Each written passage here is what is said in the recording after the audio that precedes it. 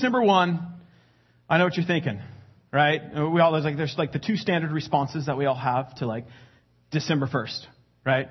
Which is, it's unbelievable. To which I say, is it really unbelievable? Honestly, is it unbelievable? I think it's believable, okay? And then the other standard response is like, that's crazy. To which I would say, is it really crazy? Because I don't feel as if it's that crazy. If you're 2, maybe, and this is like your second one, right? And maybe you kind of missed, maybe you would go like, oh, that was unbelievable. That went so fast. I'm 2, and now it's Christmas time again. And it's unbelievable and it's crazy if you're 2. But if you're 42 and you've got a lot of history of December always rolling around this time of year, I think the only way that would be unbelievable is if it didn't happen, right? For some, I don't know what that would mean, but if it didn't happen, then that might be crazy. That might be unbelievable. But really, I mean, so there's a little bit of Christmas cheer for you guys, for me. I know. I was thinking about that on the way over, just going like, why do we always say that? Because it always happens. Anyways, so this is what is actually crazy for me. So about a month ago, okay, you guys ready for this? About a month ago, like early November, I went to the Department of Motor Vehicles, which I think everybody gets. I will spell it out for you, right? So I went to the DMV. I had to renew my license. So this is the beginning of November, which, by the way, anybody renew their license recently? I don't know if it was just me, but I had to take my passport down. I thought I was applying for citizenship at that. My passport, all these different forms of identification, all these questionnaires, all this. I'm like, I'm just going to ride a bike. That's a lot easier at this point. So I go down there to the DMV. First of all, I went all the way up to Southtown. And I know, promptly went, it's not there. It's not there. When did they move it? I don't know. That's unbelievable. That's crazy to me, okay? Crazy town right there. I drove all the way, and here's it. I'm on my lunch hour, which is 3 hours for me, but I call it the lunch hour. I had allotted that time to go to the DMV, because what's the one thing about the DMV? It takes forever. I don't know why, but here's the deal. I'm anticipating a wait.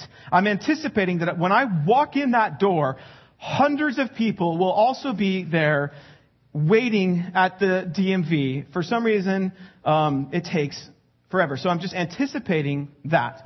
I'm hoping that in waiting, everybody else leaves so I can get in there quicker, right? Or I'm hoping, I grab my number, I'm 78, I don't know where we're at. I'm hoping we're in the high 60s at that point, but I'm not sure. They start calling numbers, so I'm waiting. I'm anticipating that maybe people will get bored and leave, or they got to get back to work. I'm hoping, honestly, that number 77 is in the bathroom when they call them, so that I can just scoot right in front of them, right? So, are you guys ready for this? 25 minutes in and out. Unbelievable. I know. I was done. That's new picture. That's filling out all the forms. It was incredible. And then my license shows up, right? And it's that. Yeah. Really? That's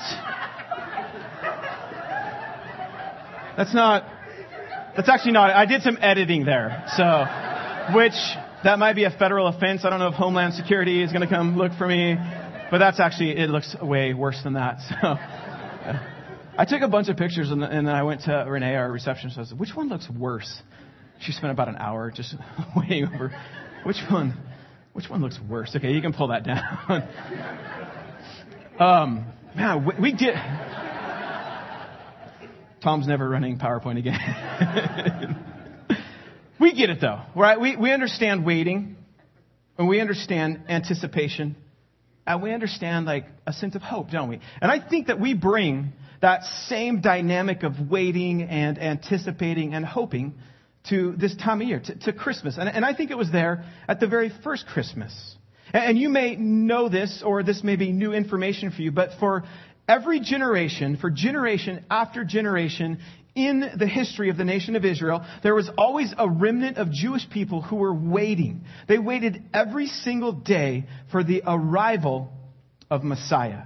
And in every single generation, there was always a group of people that lived their lives every day, every single day, in obedience to God's commands. And they were waiting, and they were anticipating, and they were hoping that maybe today, or maybe that at this month, or maybe really, really soon, the Messiah would arrive. And this went on for generation after generation, and nothing happened. 99.99% of those people who were waiting and hoping and anticipating the Messiah, they died. And there was no fulfillment of that promise. And yet there was always a group of people that just kept praying. They kept waiting. They kept anticipating. They kept hoping. And they remained faithful. And while most other people just kind of peeled off into other things, they had abandoned their faith. Maybe they just thought, well, this whole thing was maybe just a fairy tale. It was a good story to tell our kids. But how could we devote our lives to just a story or a fairy tale that was based on a promise thousands of years old? But there was always a group that got up and lived their lives waiting, anticipating, and hoping that today could be the day that Messiah shows up. Let's pray. Where we're going. God, we thank you for today. And Father, I just pray that your word would come to life in us, that we would hear it and that we would experience it, and that your living word would take up residence in us and change us and transform us. And God, I pray that as we look to the story of Luke and his Jesus story, God, that we would immerse ourselves in it and we would see how we're a part of this story. God, we thank you for the invitation that you give us. In your name we pray. Amen. So as we kind of kick off the Christmas season, and we're going to be kind of going through the Jesus story, the birth story, primarily in Luke. And this title to this sermon, we're super clever here. They were asking, what's the title of this sermon? And we were like, just try to Christmas Part 1. And so today is Christmas Part 1. That's how clever Josh and we put our collective brains together and we came up with Christmas. He came up with Christmas. I came up with part, and then we came together on 1. So it's Christmas Part 1. But we're going to be looking at Luke chapter 1, and we're going to be starting it off in verse 5. If you know the Gospel of Luke, Luke is writing this. He's writing an orderly account. So Luke is a very detailed-oriented person, and he's writing this. Somebody's paying him to put this together. He's out interviewing people that saw this with their own eyes. So he's talking to eyewitnesses. So that's how his account came together. So it's very detailed. It's he's very much, taking into account what people are saying about this. So Luke chapter 1, verse 5 is where we're going to be. But here, before we go, I think a question is why? What is this relevant for us? Why is this relevant for us? Because I think it is. And I think it's relevant to us today because I think at some point in your life, if you haven't already had this happen, you will. A lot of you, it'll probably happen, more than once. But at some point in our Christian experience, God's going to be so quiet.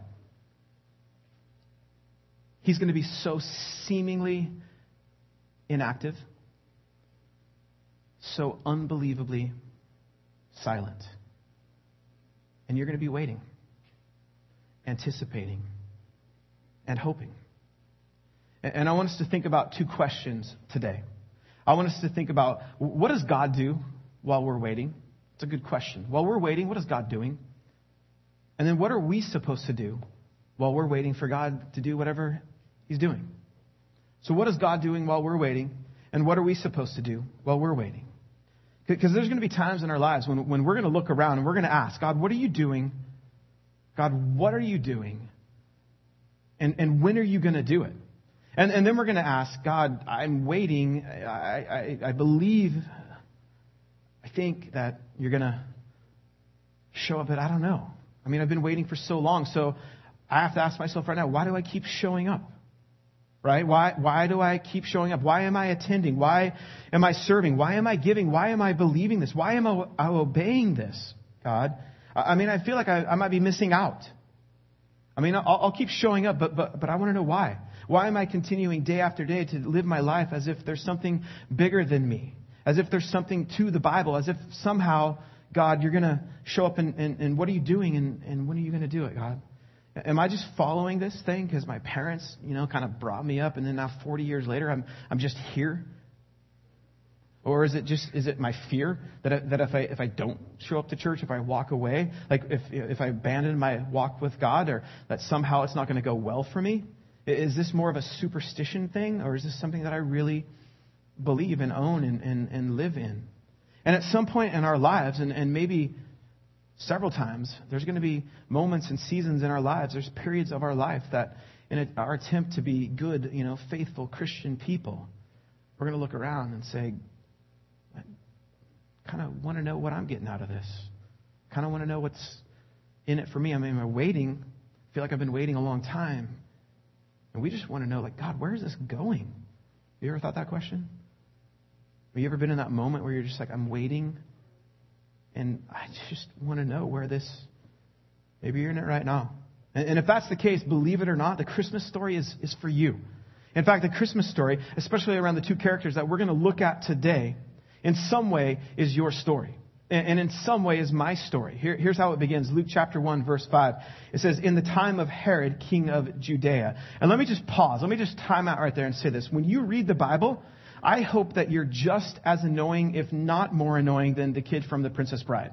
Right? You know what I'm talking about? Which, by the way, as a complete side note, that is my wife's least favorite movie, The Princess Bride. Her least, I know, shocking. Her favorite, this is how cool my wife is. Her favorite movie, The Godfather. She loves movies about mobsters. And yeah, I know. Should I be worried? I don't know. I think family's safe when you're in mafia movie kind of thing, but that's her favorite, which means I never have to watch The Princess Bride, which I'm okay with. I know, it's horrible. Somehow The Princess Bride became like the most acceptable Christian movie to watch. But anyway, so her least favorite movie. Anyways, let's get back on track. So you read the Bible, right? And I think you should be like Kevin Arnold, and he's just asking Columbo over and over again every 5 seconds, like, what's happening in the story, Grandpa? I think it's his grandpa, right? Just stopping and asking all those questions. And that's how we should be when we read the Bible. We should stop and we should pause and we should ask some questions, because stopping to pause and ask some questions allows you to kind of, I think it immerses you in the story more. It kind of puts you in the story. It's going to add insight. It's going to add some incredible insight. It's like just like it's so easy for us to kind of zoom past this point in the story. Like we want to get to the Jesus stuff. We want to get to our favorite verse here. And so we never stop and ask those kind of questions. But understanding the political and the cultural environment that these events unfold in, it adds so much depth to the way that we relate to this story.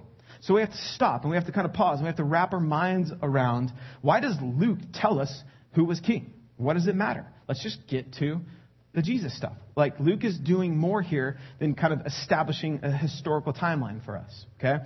For his original readers, when they would have read that, like that intro right there, what he wants to do is he wants to evoke some real specific emotions.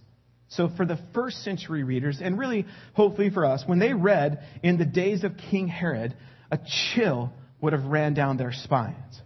Because this guy was a monster. This guy was horrible. His rise to power was violent and bloody. He murdered his brother-in-laws, his wife Miriam he killed, his own mom he killed, and in his deathbed, he ordered the execution of some of the most prominent citizens in Israel. He said, when I die, as soon as I die, the minute I die, kill all of them. Because I want people to remember this, okay? And then finally, he ordered the murder of all the firstborn sons in Bethlehem. So that's that guy. This is that guy right here. And this is the point in history, right? This is what's happening in this nation. This is who their king is. And this is the moment in history that God decides to unfold his eternal plan for redemption. So it says, in the time of Herod, king of Judea, there was a priest named Zechariah. Remember this. Zechariah's name means God remembers. Okay, that's important. So he belonged to the priestly division of Abijah. His wife Elizabeth was also a descendant of Aaron. So what that means is Zechariah and his wife Elizabeth, they were both in the line of Israel's priesthood. So they'd come from this long line of religious scholars and religious leaders. Basically, they were pastors' kids, okay? And Luke says about them, says both of them were righteous in the sight of God, observing all the Lord's commands and decrees blamelessly. So it says that they were both of them, they were righteous in the sight of God, which meant basically in this context that Luke believed that when God looked at these two people that we're looking at today, he said they're doing it right. Okay, they got it right. They're doing all the right things. I mean, look at the way that they live. They're doing everything right. They're observing all of the Lord's commands. And if you've read the Old Testament, right, that's a lot. How many of you have read all of the Lord's commands, or how many of you just skip it? Right? We skip it. That's a lot. They're observing all of the Lord's commands, and it says that they were doing this blamelessly, which means you could hire Magnum PI and he could investigate them, and there's no dirt to dig up. Okay, there's no skeletons in the closet. There would be nothing to find out here. They're blameless in the way that they're approaching their relationship with God. And here's what's amazing. They were doing what they were doing as priests and as followers of God, and blameless based on a promise that was given a couple thousand years earlier. Okay, so, and then on top of that, in the last few hundred years, God had been silent. You wrap up the Old Testament with Malachi. That's kind of his last kind of revealed prophecy. He promises Messiah at the end of Malachi. And then for about 400 years, nothing. He's silent. Right? So you've got a couple here that's saying, no, we're going to continue to be faithful. And our faith is going to be based on a promise delivered a couple thousand years earlier, even though God has not said or spoken anything in the past 400 years. And they're living their lives as if God is actually going to keep that promise, that He's going to remember that promise, that He's actually going to fulfill His vow. And again, there's no evidence that God's going to do any of that. And yet they're blameless. So we're going to peek into their lives. We're going to peer into their lives. So Zechariah, Elizabeth, all this blameless, like you're such good, upright people, like you have to ask this question then, well, how's that working out for you guys? Right? You're observing all of the Lord's commands. You're righteous in His sight. You're blameless before Him. How's that? That's got to be going good for you. You're doing all the right things. So how's that working out for you? Look at the next verse. But they were childless because Elizabeth was not able to conceive. What? They're blameless. They're doing everything right, and yet their heart's desire. She's childless. That's great. Like you're getting up day after day. You're waiting for the Messiah. You're hoping. You're serving in the temple. You're being good people, and maybe you feel like you're missing out on opportunities, but you're going to remain faithful. And this God that you're so faithful to, He leaves you without an heir. And in this culture, this is important, and this is at least how they perceived it, it was always the woman's fault. Right? It was always the woman's fault. In this culture, women always got the blame, never the men. Like there's this pre-science, pre-medicine, there's no way to prove it. It's not like Zacharias hanging out at the golf club with his buddies and they're giving him a bad time about his boys being slow swimmers, right? None of that. Nobody knows it's always the woman's fault. Right? So all they know is that the woman couldn't get pregnant. And as important as that is in our culture, for women to have a baby, and I don't mean this to be offensive, okay? We're not talking our culture here. We're talking their culture. In this culture, the way that they saw it, that's about all that a woman was good for. Right? They had no political standing. They couldn't have a job. They were always denied education. And so for her to be childless is a big deal. And not only that, there was this religious stigma that God granted children to the good women, the women that He wanted to. And God decided who would have kids and who wouldn't. God decided which babies would live and which babies would die. And for a woman not to get pregnant, there was this sense that God wanted to curse her for some reason. She must be doing something wrong. Which the story doesn't even jive. We're hearing she's good, she's blameless, she's upright, and yet at the same time, at least how her culture would have perceived her, she's not.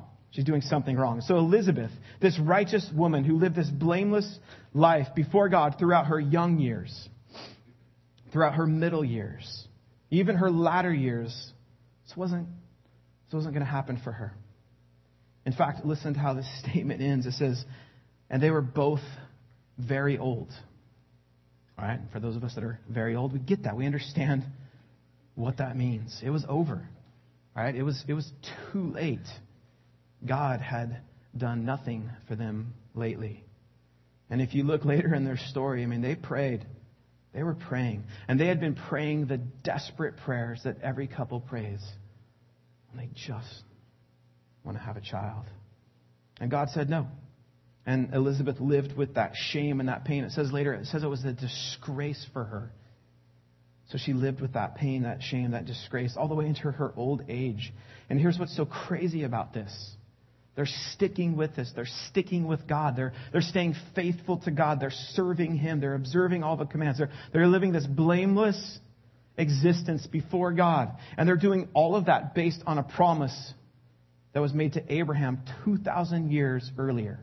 And not 2,000 years earlier from today, but 2,000 years earlier from when they lived. So 2,000 years previously, God had appeared to Abraham, and here's what God had said to Abraham. He said to Abraham, you might recognize this is from Genesis, He said, I will make you into a great nation, and I will bless you, and I will make your name great, and you will be a blessing, and I will bless those who bless you, and whoever curses you, I will curse, and all peoples on the earth will be blessed through you. Okay, so you gotta track with this here. So let's just kind of walk through this. Did God make Israel a great nation?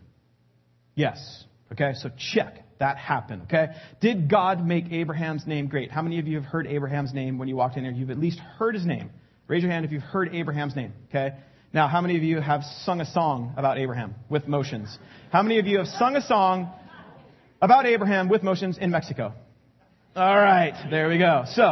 So we get it. We know his name. You walk in there, you've heard that name before. So we're 2 for 2. Okay? So here's where it starts to break down. You will be a blessing, and I will bless those who bless you. Okay, that happened for a while and it happened off and on, but it kind of gets a little bit fuzzier here. I will curse those who curse you, and we're still trying to figure that one out. But then we get to this. And all people on earth will be blessed through you. You being Abraham, all the people on the earth will be blessed through you and your descendants. And so this is kind of the root idea of why the Jews believed that there was going to be something more for their country, for their nation, for Israel. This is why they're waiting. This is why they're anticipating. This is what they're hoping for. Still, after all those years. Because if you know the story, after God delivered on His promise to Abraham, he had a son who had a son who had a son, and finally they became this nation, and they fled Egypt, and they moved back to the land that God had promised them, and then they became a kingdom, and things really took off for them from there. And it looked maybe like during the age of this kingdom that maybe God was going to deliver that promise, that He was going to bless all the people on the earth through the lineage of Abraham at that time. Maybe this was how the promise was going to be fulfilled that He made to Abraham. There was David, and there was the golden age of Israel through Solomon, and things were like absolutely incredible during this time. And if ever there was a time that God was going to leverage the nation of Israel to bless all the people of the earth, it was going to be through the time of Solomon, because after that, everything falls apart. Okay? The nation splits, there's wars, there were good kings, there were bad kings. Between the time of Solomon and the time of Zechariah and Elizabeth, the leadership and the rule of Israel flip-flopped like over 25 times. The Syrians took them over, the Babylonians took them over, the Greeks took them over, the Persians took them over, the Romans took them over. And after years of this, right, you can imagine, I mean, they had no clout in international affairs. They didn't even have an army half the time. Okay? So they were exiled for 70 years at that point. Does this sound like a nation who was poised to be a blessing to everybody else on the face of the earth? No way. They were just becoming less and less of a factor and influence in world events. So the idea that somehow God was going to use them, going to bless everybody through this nation of Israel, I mean, they no longer had any leverage. They no longer had any wealth. They no longer had even any say over their own future at this point. They're a conquered, defeated nation. So not only was this not going to happen, it couldn't happen. And then finally, just to add insult to injury, if you know your history, in 65 BC, Pompey the great Roman general, he marched into Jerusalem. He took over the city. He occupied the city. He pushed past the temple guards. He went right into the temple, past the priests. He marched right into the Holy of Holies, which is the place that the Jews believed was sacred. It's the place that God actually lived and dwelt amongst them, the place that only the high priest could go in only once a year and serve before God. It was a big deal to go in there. The place that the Jews believed that if you went in unannounced and uninvited, God would strike you dead on the spot. And the priests, they freak out as Pompey walked straight into the Holy of Holies. He walks in, he looks around, he walked back out, and nothing happened. Nothing happened. And the word spread throughout Jerusalem, and the implications were clear. Jupiter, the god of the Romans, he must be more powerful than Yahweh, the God of the Israelites. Because Pompey just walked straight in and nothing happened. And Zechariah was probably just a little boy when that happened. And no doubt his father, just like Elizabeth's father, who was a priest, No doubt they remembered that day when their fathers came home. They tore their robes and they mourned because the temple had been desecrated in the presence of this Roman general who had ignored all of their customs, all of their traditions, all of their warnings, and walked into the Holy of Holies and then walked out, and God did nothing. And yet that little boy, with this in his background, he went into the priesthood and he served God blamelessly his whole life. He married Elizabeth, who served God her whole life. And they remembered this story. And they remembered the emotion of why doesn't God act on our behalf? And why doesn't God act on the behalf of the nation of Israel? And what about the promise of Abraham? God, what are you doing? And God, when are you going to do it? And how in the world can this tiny, conquered little nation ever rise again to impact the world, to be a blessing to all the people on the face of the earth? I mean, we're just hanging on by the thinnest of threads just merely to exist. And so many Jews during that time, they turned away from temple worship. They turned away from belief in their God. They became integrated into Greek and Roman life and culture. And it felt at this time that it was just kind of over. But not for everybody. Not for everybody. Not for Zechariah. Not for Elizabeth. And if you had come to them at that time and said, guys, what are you doing? Right? It's over. Like, it's a myth. It's a fairy tale. It's not going to happen. It can't happen. You're living your life on a promise that's never going to happen. Yeah, I mean, part of Abraham's promise came true. Like, there is a nation. And yeah, people know his name. But Israel will never rise up again and be a player in world events. Nothing is ever going to come from this dusty, insignificant little part of the Roman Empire that's going to impact the entire world. So guys, just give it up. You can have a better life. You're just holding on to something that's not. So just walk away. I mean, you deserve it. Enjoy the few remaining years of your life. Because God, I mean, even if there is a God, He's abandoned you. I mean, look at your story. You're just faultless. You're blameless before Him. And if we would have whispered that in their ears during their golden days, I mean, we couldn't have been more wrong, could we? Because the reason Luke begins this story with their story is because this was the beginning of something brand new. This was amazing. That would ultimately find its conclusion in God's promise to Abraham. And the reason that this story is so important to you, and the reason it's so important to me, is because, as I said earlier, I mean, there are moments and there are seasons of our lives and our relationship where we wonder, God, what are you doing? God, when are you going to do it? God, are you listening? God, are you going to act? God, do you care? And on Christmas, the answer is a resounding yes. So here's how the story goes on. Once when Zechariah's division was on duty and he was serving as priest before God, he was chosen by Lot, according to the custom of the priesthood, to go into the temple of the Lord and burn incense. So here's what you need to know real quick. There's like 24 divisions of priests, and they all had like hundreds of priests that served in those divisions. So they would cast lots once a year to decide who would go in and burn incense in the temple. And they believed that God was involved with this. I mean, essentially they're gambling to see who got the turn to go do this amazing honor as a priest. But they believed that God would kind of choose that person through the casting of lots. So this is a once-in-a-lifetime opportunity for a priest, okay? If you got the chance to do it at all, it would only happen once in your life. It was the defining moment of your career. It was the apex of your career as a priest. It wouldn't get any bigger. It wouldn't get any brighter. It wouldn't get any better. And so for Zechariah, this was it, a defining moment for him. He'd been waiting for this moment in his career, his whole life. Everything was going according to his plan at this point for him. And he goes right to the place outside of the curtain that divides the outer temple from the Holy of Holies. He stands right outside of the Holy of Holies where God dwells. Everybody else leaves the temple, and he burns this incense to God. And it was this very sacred occasion and an honor to be chosen. So it says, when the time for burning the incense came, all the assembled worshipers were outside praying. So basically everybody else is outside praying. Hopefully they're praying for Messiah. That's hopefully what they're praying. God, would you remember your promise to us? Would you keep your covenant to us? And they're outside praying. And then Zechariah is inside burning this incense, which is this symbolism of like their prayers that they're going up to God. Okay, so everyone is outside praying, and he's in there all by himself. And it says, then the angel of the Lord appeared to him, standing at the right side of the altar of incense. So he's just in there, right? And there's like this moment, like good detail. Look at the detail that Luke gives. He's standing to the right side of the altar of incense. So, and there's this moment that Zechariah, he's been waiting for his whole career. Once in a lifetime opportunity, defining moment of his career, what everything had been kind of building for him as a priest to kind of go do this thing. I mean, it was like make it or break it kind of time is what he'd been planning on. He's trying to be faithful. And then this angel shows up, which is really like saying like God's going to come speak and God's going to show up, and God shows up and throws him this curveball. So let me ask you a question.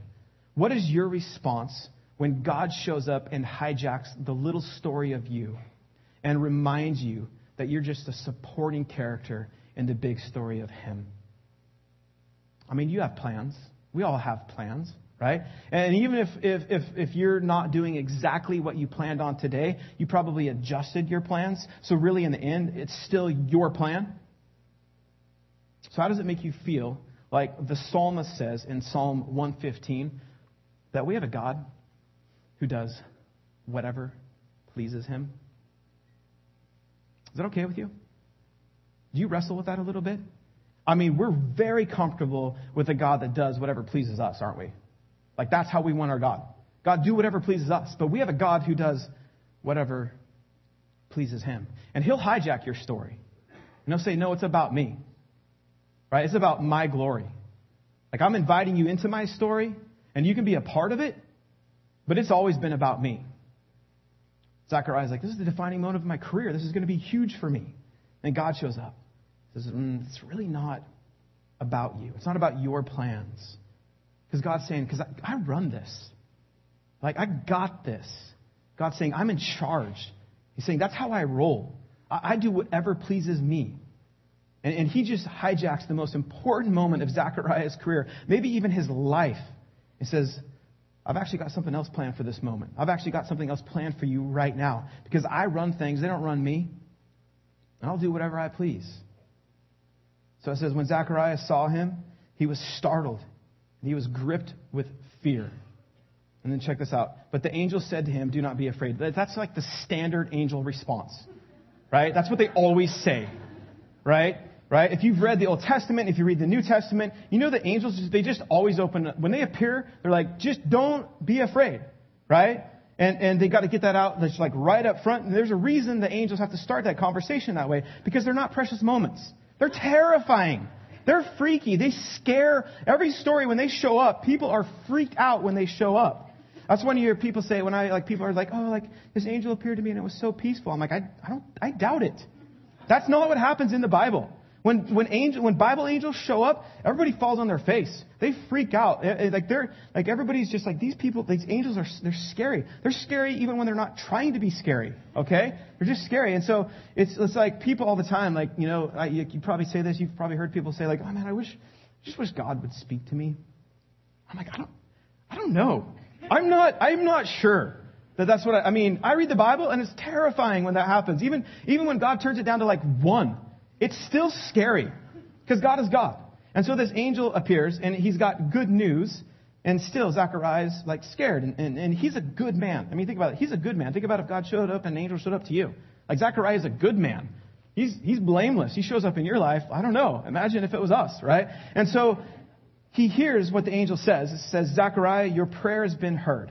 I don't know about you guys, because you pray. My guess is you pray. And I don't know about you, but wouldn't it be enough? Like when you're in those moments of waiting and anticipating and you're hoping and you're longing and you're asking those questions, God, what are you doing? God, when are you going to do it? Wouldn't it be enough just to hear, I've heard your prayer. I don't even need an answer. Right? It's just enough to go like, I've heard your prayer. No, we've heard it. I'm God, I'll answer it. I'll do whatever pleases me. But sometimes isn't it just enough to go, yeah, he hears. That's why it's so important for us. When we're praying, God, what are you doing? He's listening. He hears. Your prayers have been heard. Your wife Elizabeth will bear you a son, and you are to call him John. And John's going to be a famous John, right? We get this. I don't know if you understand the story. He's going to be John the what? He's not a Baptist. He's John the Baptizer. It's John the Baptizer. He's not Baptist. Let's get that right. Okay. So John the Baptizer. And it says, he will be a joy and a delight to you, and many will rejoice because of his birth, for he will be great in the sight of the Lord. He is never to take wine or other fermented drink, and he will be filled with the Holy Spirit even before he is born. The story continues. It says this. It says, he will bring, this is what John's going to do. John's going to bring back many of the people of Israel to the Lord their God. Why? Why is he going to do that? Why does he need to do that? Why would John have to bring them back to God? Because while they were waiting, while they were anticipating, while they were hoping, so many of them had ran off, had abandoned God. And in their minds, they had good reason to do so. Because from what they could see, God had not done anything for Israel for hundreds of years. It's over. It's a myth. It was fun while it lasted. It's a good story to tell our kids, but the God of Israel had long abandoned us. It goes on to say, and he will go on before the Lord in the spirit and power of Elijah to turn the hearts of the parents to their children and the disobedient to the wisdom of the righteous, to make ready a people prepared for the Lord. It's a fulfillment of Malachi if you go back to 3 and 4. And then look at this. Zechariah asked the angel, how can I be sure of this? To which Gabriel's like, I'm an angel. I am standing in front of you. What do you mean? Like, what more is there to ask? There's an terrifying angel in front of you. Like, what more do you need at this point? So he asks, how can I be sure of this? And he says, I'm an old man and my wife is... And I think he stopped for a second. He's like, I'm an old man. My wife is, she's vintage. No, she's antique. My wife is older. And he's got to be pretty diplomatic here in like his response, right? He's like, oh, she's well along in years. That's pretty good, right? I'm old and she's well along in years. So what he's saying to the angel is, hey, I get it. Like, I'm glad that God heard me, but I think it's a little late. Like, because we're old. Like, we prayed through our 20s and nothing, right? We prayed through our 30s. Like, we even gave it a shot when we were 40. I'm talking about praying there. We gave praying a shot when we were 40. But I'm old now. And my wife, she's old too. The angel said to him, I'm Gabriel. I stand in the presence of God. And I have been sent to speak to you and tell you this good news. And now you will be silent and not be able to speak until the day this happens, because you did not believe my words, which will come true. And then this is my favorite part of the story. This says, if you have your Bibles open, you kind of say this together. It says, because you did not believe my words, which will come true at their appointed time. These words are going to come true at their appointed time. Which is, wait. Like, time out. I've got some questions here. If I'm Zechariah, I'm thinking, you mean God had this day marked in his calendar? You mean, like, all these hundreds of years of silence? And since the days of Moses and David and Abraham, and God has waited this long on purpose? Gabriel's like, You mean God, has watched his people walk out and abandon him in droves because it was no way that the nation of Israel would bless the world? Yep.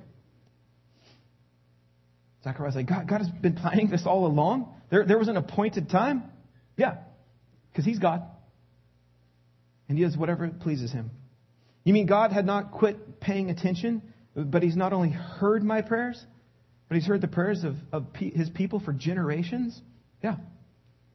Even though he's been so quiet, he's actually not been inactive. He hasn't lost interest. Yeah. It goes on and says, meanwhile, the people were waiting for Zechariah and wondering why he stayed so long in the temple. When he came out, he could not speak to them. They realized he had seen a vision in the temple, for he kept making signs to them, but he remained unable to speak. The Lord has done this for me, he said. In those days, he has shown his favor and taken away my disgrace among the people. And here's the amazing thing. This story that we just read, this story is, it's like the previews. It's just the opening act. It's just a preview to the main event. It's just like the little conversation before the big conversation starts.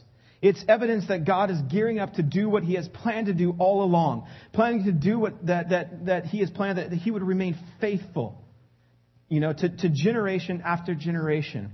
The people who have died and they've never seen the fulfillment of this promise. They've passed on this hope to their kids. They've passed on to them the hope of Messiah, that Messiah will come. They passed on to them the hope that God may be silent right now.